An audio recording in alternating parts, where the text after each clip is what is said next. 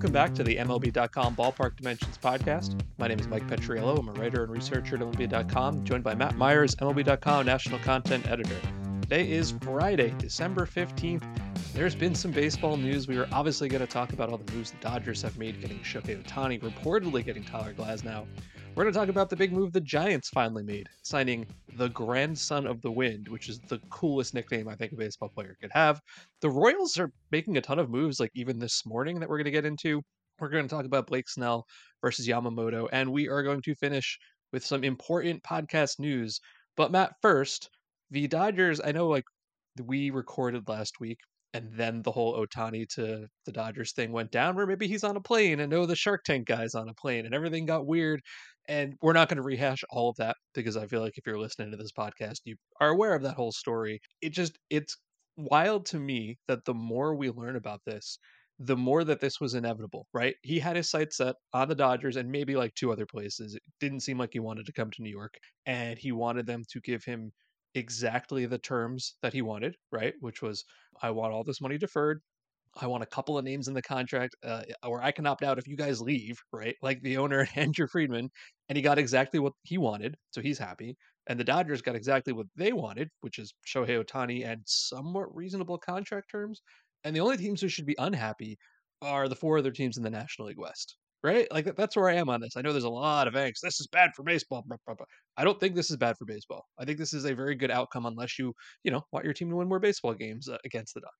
Yeah, I think so much of the angst around this comes down to the fact of like how it all came out, right? Like if it had first reported that like Shohei Ohtani gets a 10-year deal with an average annual value of $46 million, people would have been like, okay, that sounds about right. And then later you found out, oh, there's actually a lot of deferred money and he'll end up getting paid $700 million over the life of the deal, but 98% of it will be deferred. You would have been like, oh, that's kind of weird, but like, hey, whatever. Like, so I think the fact that it was first reported as $70 million a year, and then we find out the opposite way, like, oh, actually it's deferred. The sticker shock of like $700 million is what people are set on. And I'll admit, even I don't like fully appreciate the value of, deferred money and how it all works.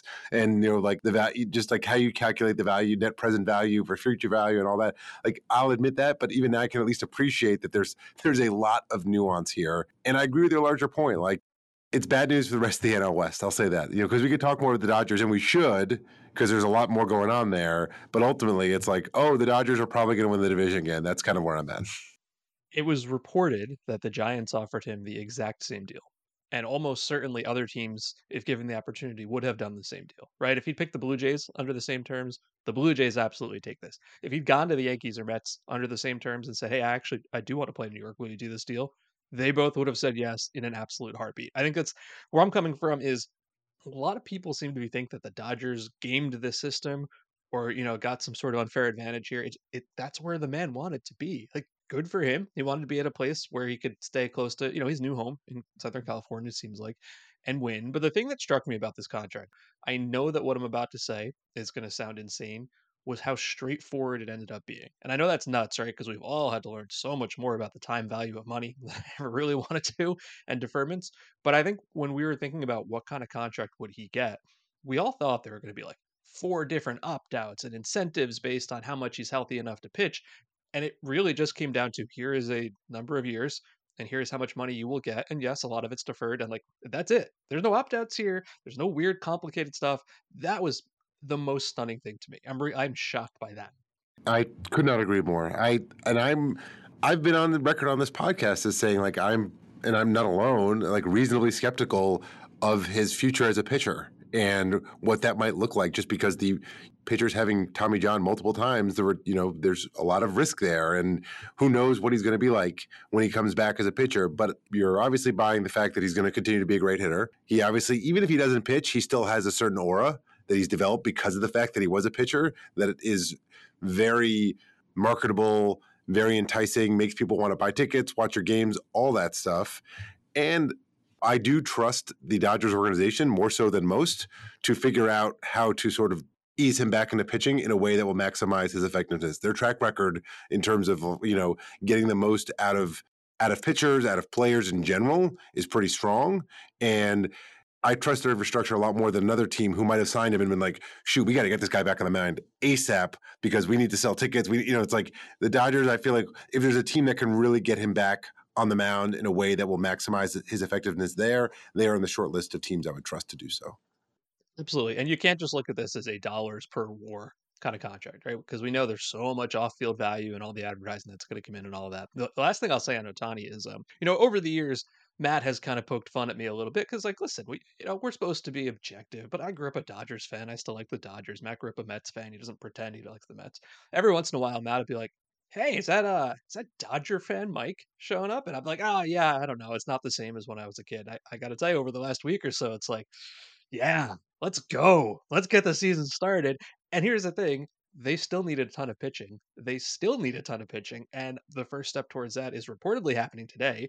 They are going to trade for Tampa Bay Rays starter Tyler Glasnow, which I think is maybe the most obvious fit of player and team. Like, I made a joke about this on Twitter more than a year ago. Other people have made jokes about this going back further. They're just so obviously a match. Like, the way he pitches fits what the Dodgers are trying to do. And yet I'm not sure it's a perfect fit. So here's the whole trade, right? They're going to get Glasnow. They are going to get veteran right-handed outfielder Manuel Margot. They are going to send back Ryan Pepio, who's a young starter, and outfielder Johnny DeLuca. And then reportedly the Dodgers are going to sign Glasnow to an extension. This was going to be his last year before free agency. And so they're giving him 4 years and 110 million new dollars. And then there's a fifth-year option that either side can pick up. And it gets a little more complicated, but he can't walk is the point. And so what they're doing, I think, the reaction most people have is, wow, Glasnow's really good, but he's never healthy, right? So last year he threw 120 innings, which was somehow a career high. He's been in the league for 8 years because he's been hurt many times. And if you look at the Dodgers rotation, they need innings. They need innings so badly, especially if you're losing Pepio, who is going to be like their third starter. Because right now their rotation is Walker Bueller, who is coming off of a major injury, Bobby Miller, who looks great, but he was a rookie, and you want to kind of ramp him up a little bit slowly. Glasnow, and then Gavin Stone, Emmett Sheehan. Maybe you get Kershaw back later in the year, maybe you don't. And so Glasnow, to me, is not going to fill those innings. I think you got to look at this from the right point of view. If the expectation is he comes in and he doesn't throw 170 innings, then the trade is a bust. I don't agree. They think they're going to get to the playoffs. They need someone who can start game one or game two of the playoffs. I'm going to exaggerate a little bit here. If he throws 50 regular season innings and starts 2 or 3 playoff games, they'll be happy. That's probably underselling it, more than 50. But that's what the goal is here. It's for someone who can start in the postseason because that's what they have not had. You just have to make sure he's actually healthy on September 15th Right. and ramped up to pitch. Right. That to me, I agree with what you're saying, but that assumes you can guarantee he will be healthy when you need him to be healthy. So that's where I guess the risk comes in for the Dodgers in this situation. But I imagine up until this, they were still below the competitive balance tax threshold because of Otani's deferred money. This will probably, because I believe there's no deferred money in the Glasnow deal, assuming it goes through, will put them right up against it. I imagine they're prepared to go past it again. They intentionally tried to reset in anticipation of trying to get Otani. So I imagine they are prepared to go back over, and they've been rumored to be one of the favorites to sign Yamamoto. And if not Yamamoto, it could be Jordan Montgomery. I don't know, but I feel like there probably will be someone with a better track record of reliability and pitching 150 innings who will be joining the Dodgers at some point, either free agency or trade in the next 3 months. I think that's more than one guy, right? I think they want Yamamoto. Everybody wants Yamamoto. We'll find out about that soonish.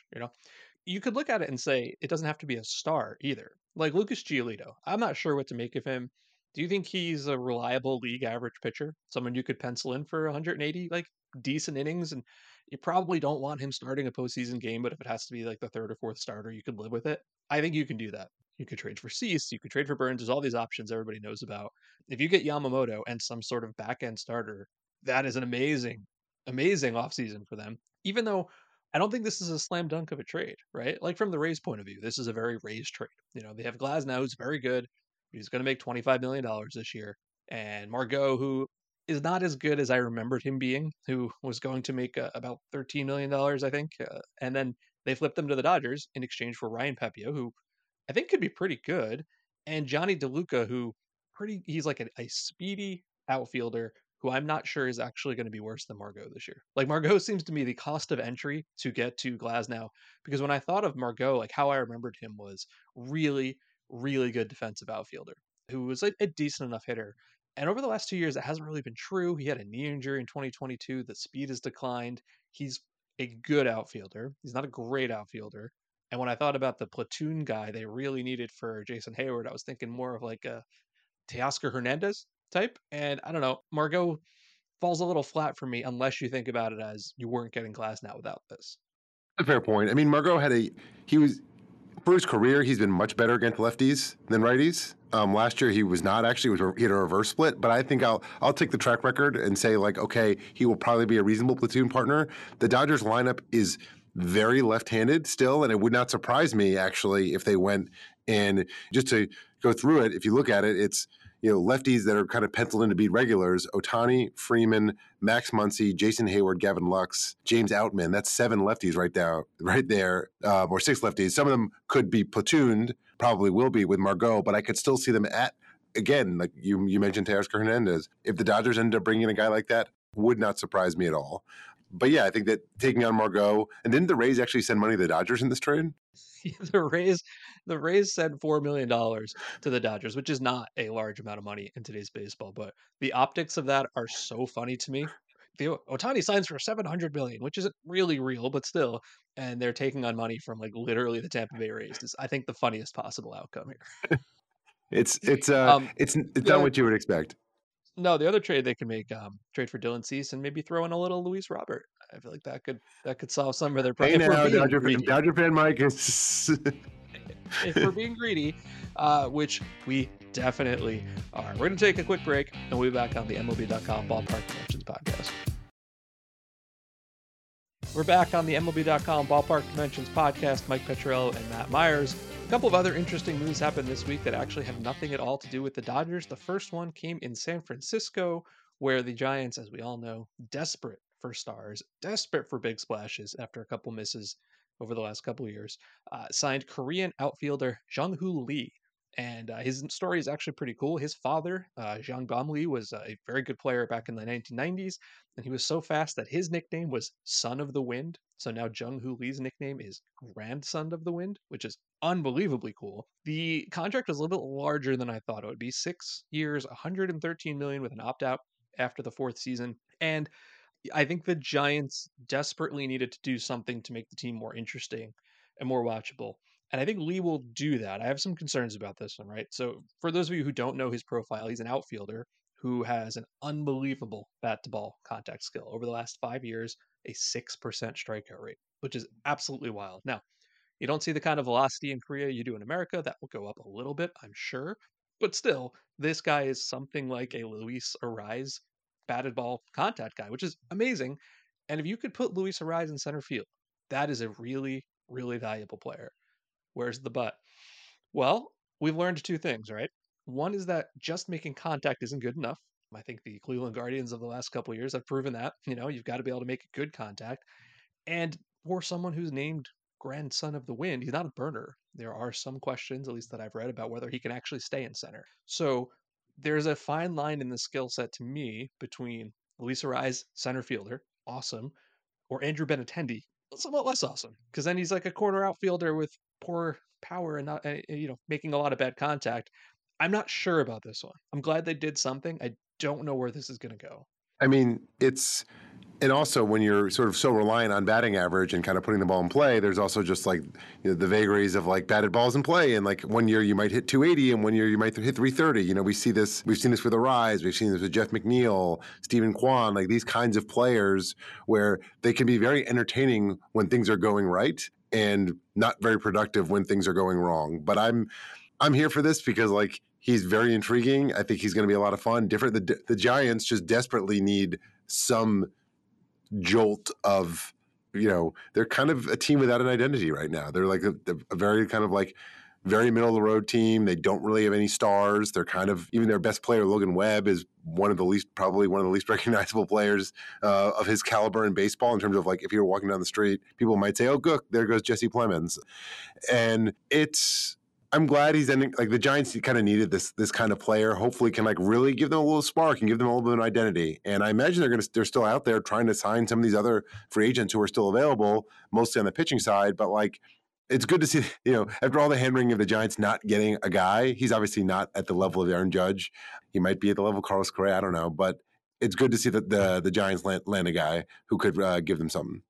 Does this take you out of the Cody Bellinger sweepstakes for them? They have a lot of outfielders, right? They have Lee, Slater, Conforto, Haniger, Yastrzemski. Not that some of those guys couldn't be traded, but this isn't a complete lineup to me, and he can play some first base, obviously, too. So I'm not sure if they're still going to try to go spend at the level to get Bellinger as well, but I'm not sure the lineup is good enough without somebody like him. I guess, you know what, Matt Chapman is still the perfect fit there, right? And we haven't heard like anything about him, but Bellinger's options do seem to be somewhat dwindling to the Cubs and the Blue Jays, and not really sure where else.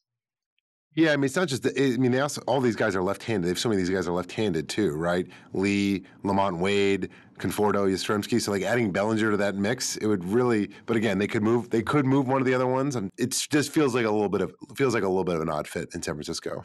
Yeah, and as for really, at the end of the day, I think there's a pretty decent chance that my fears are unfounded, and he turns out to be a perfect fit there, right?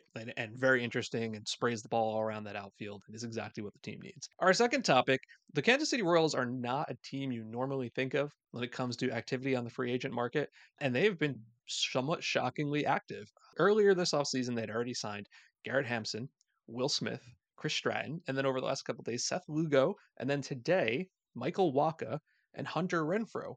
Those are a collection of guys. I remember most of those guys, except they're still playing now.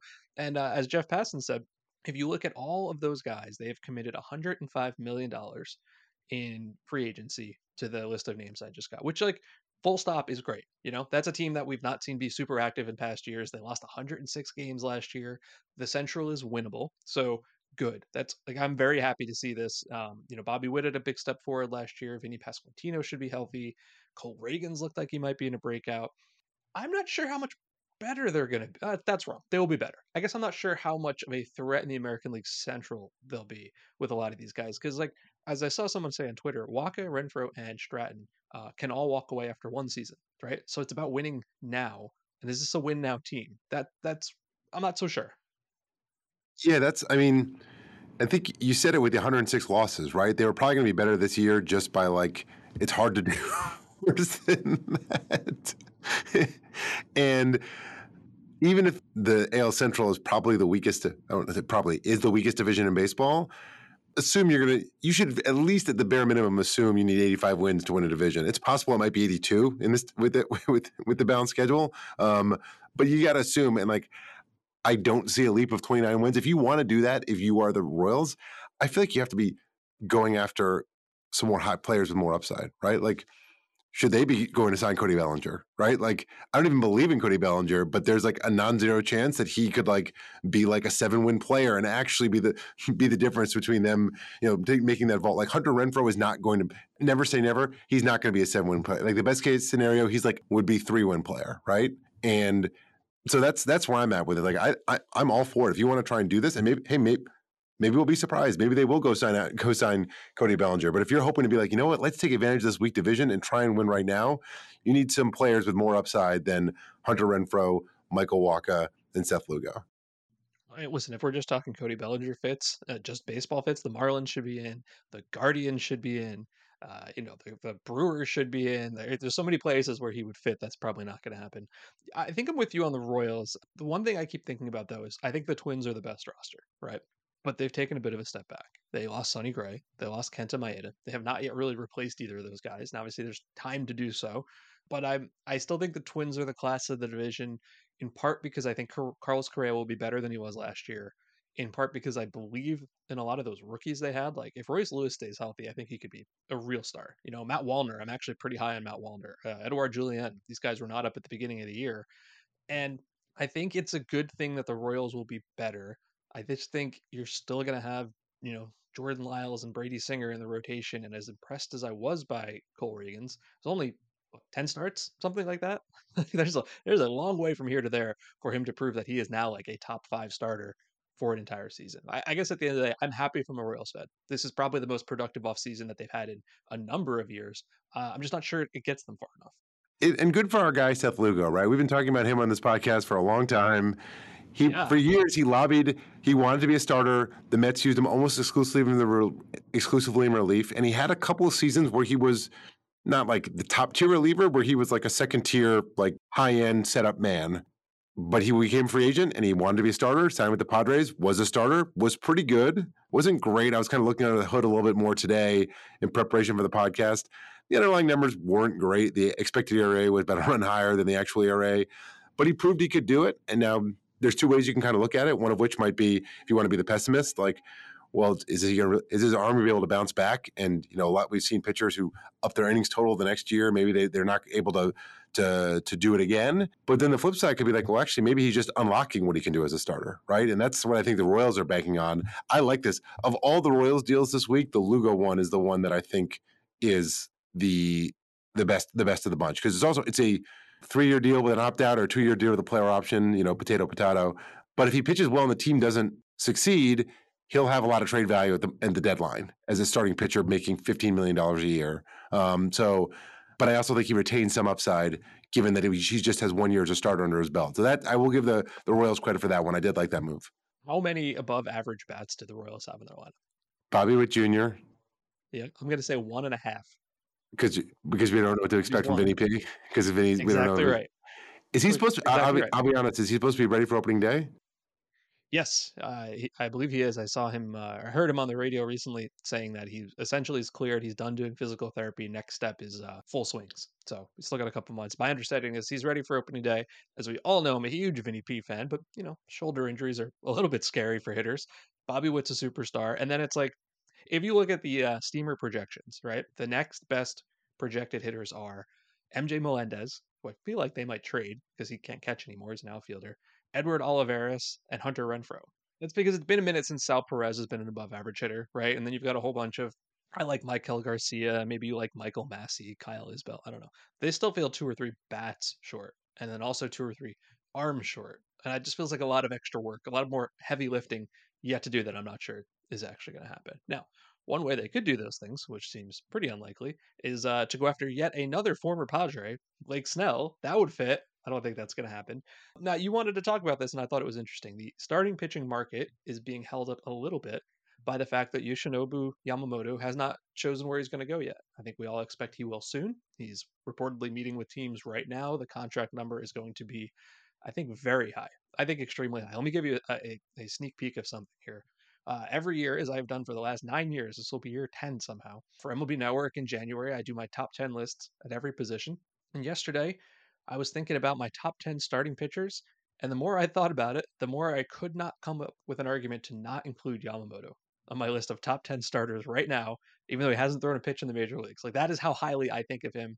That is how high I think the contract is going to go. And in fact, I will probably put him above Blake Snell, the 2-time Cy Young winner, defending Cy Young winner, who has had, I don't want to say a quiet winner for someone of that stature, but we certainly haven't heard his name as much, right?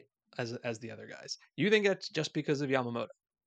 Yeah, I do. I think that, like, and I come into this saying that, like, I have my skepticism about Snell, like a lot of people do, right? But it's kind of, I can't remember a 2-time Cy Young winner hitting the market off of a Cy Young year with less discussion about him. And I think that, like, you know, the Yamamoto discussion, you know, there's all the big market teams are on him. It's rare that you get like all like the big, you know, it's like the Dodgers, the Yankees, the Mets. Now the Phillies are apparently in, like all these Red Sox, like they're all in on him. So I think that's really going to drive up the price, and he could get a contract close to, I think Garrett Cole set the record for a starting pitcher with like a $324 million deal. I think Yamamoto is going to be, I don't think he's going to top it, but I think it's going to be close. And I totally understand why. He's 25. He has been the best pitcher in NPB for a few years, and we have seen pretty good success rate of top pitchers from NPB coming over and being dominant in the United States. So like I'm not doubting that he will be a good pitcher, but like the flip side of that is like there's got to be some doubt, right? Like there's still some unknowns here. Whereas we have, like, I can imagine Blake Snell being here like, I've been doing this here. Yeah, I've had some down seasons, but like I just won the Cy Young Award. I had a 2.25 ERA, and this guy, you know, I mean, I realize not everything is a WAR per dollar discussion, right? Because like at a certain point, you just need the wins. It doesn't matter how much they cost; you want them. But like you're going to look at like Yamamoto could be like 10 for 300, and Snell could be like 7 for 200. And it's kind of like, when I frame it like that, I'm kind of like, I'm not so sure like where to go here. Yeah, you are making the argument that I imagine Blake Snell's agent is making, right? Hey, 2.25 ERA. Like, you don't want a 2.25 ERA. And I would imagine most of the smart teams are like, we think he's very good. We think the strikeout stuff is obviously real. But, a 3.44 FIP and a 3.77 expected ERA and a left on base rate that's one of the highest in decades. Like, I personally think Blake Snell will be very good next year. And he might even be better next year, and he will have a worse ERA. Like that is how confident I am the 2.25 ERA thing isn't real. And then if you think about Yamamoto, here's what's changed, right? Not everything has to go back to data in baseball. I get that. But you're not just scouting with the eye test anymore, like you were back in the day. Back in the 90s, when we first started to see the wave of Japanese pitchers come over, Hideo Nomo, huge success. Hideki Irabu, remember him? Huge disaster, right? Now, I don't remember Irabu well enough to know why, but it's very possible. Maybe if you'd had him pitching in front of the, Trackman and Hawkeye and all that, they might have said, "Oh, that's a flat fastball. That thing's going to get crushed." And you don't have that with Yamamoto, right? They have all the data. He pitched in the World Baseball Classic. You've got the data from Japan. The teams have absolutely analyzed this. And I think the comp I saw, I think David Adler wrote this, was like, he might have Kevin Gausman's splitter and Clayton Kershaw's curveball.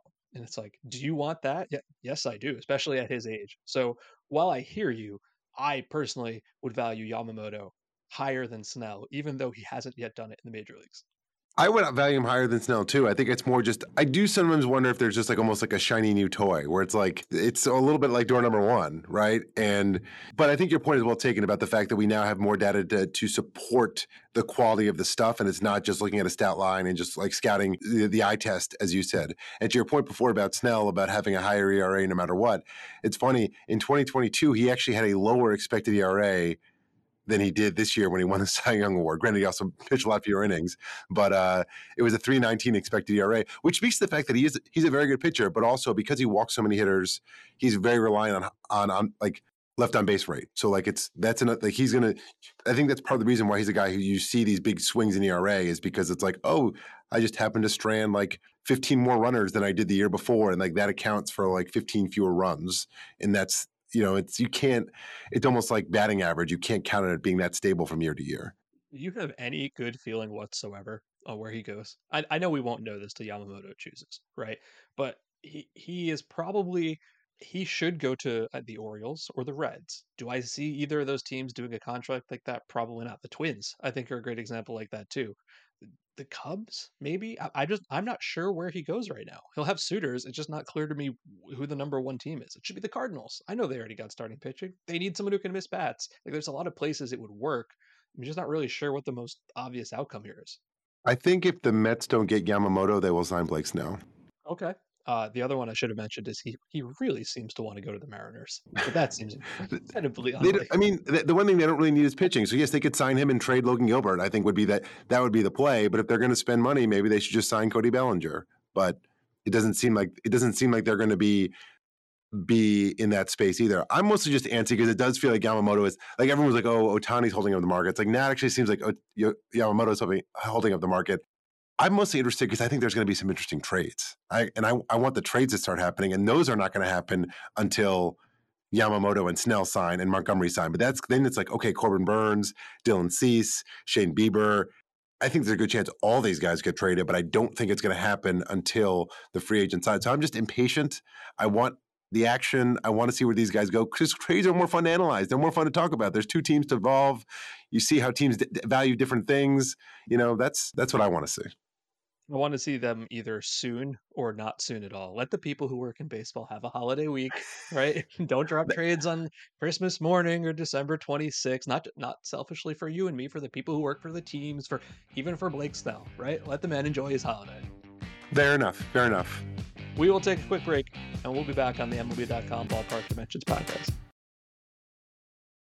We are back on the MLB.com Ballpark Dimensions podcast. Mike Petriello and Matt Myers. We promised big podcast news, and here it is. This may or may not be the final episode of the MLB.com Ballpark Dimensions podcast. We are going to go on an indefinite hiatus. and figure out what to do next with podcasts. We've been doing a version of this since back in 2015. If you remember the StatCast podcast, at first it was just me. And then very fortunately, Matt came on a little later, which has been great. I don't know how many episodes we've done of these shows together, hundreds, I'm sure. And I've enjoyed each and every one of them. We have remembered some guys. We have welcomed on Sarah Langs and Mandy Bell to do their own version over the last year or two. We have had some pretty cool interviews. We talked to Larry Lester about maybe finding Willie Mays' 661st home run, which I think is still a thing. And we've had a number of listeners who have been pretty reliable. Like Luke Arkins, the Mariners fan, he tweets at me all the time saying, "Hey, I love the podcast," and it's like so appreciated. And it's been a whole lot of fun, and we're going to take a break. I'm not entirely sure what's next, but I'm guessing this isn't the last you've heard of us, at least in the podcast space. We'll figure out something soon, but for now, thank you so much for listening. And Matt, thank you for talking to me every week for like the last 6 years here.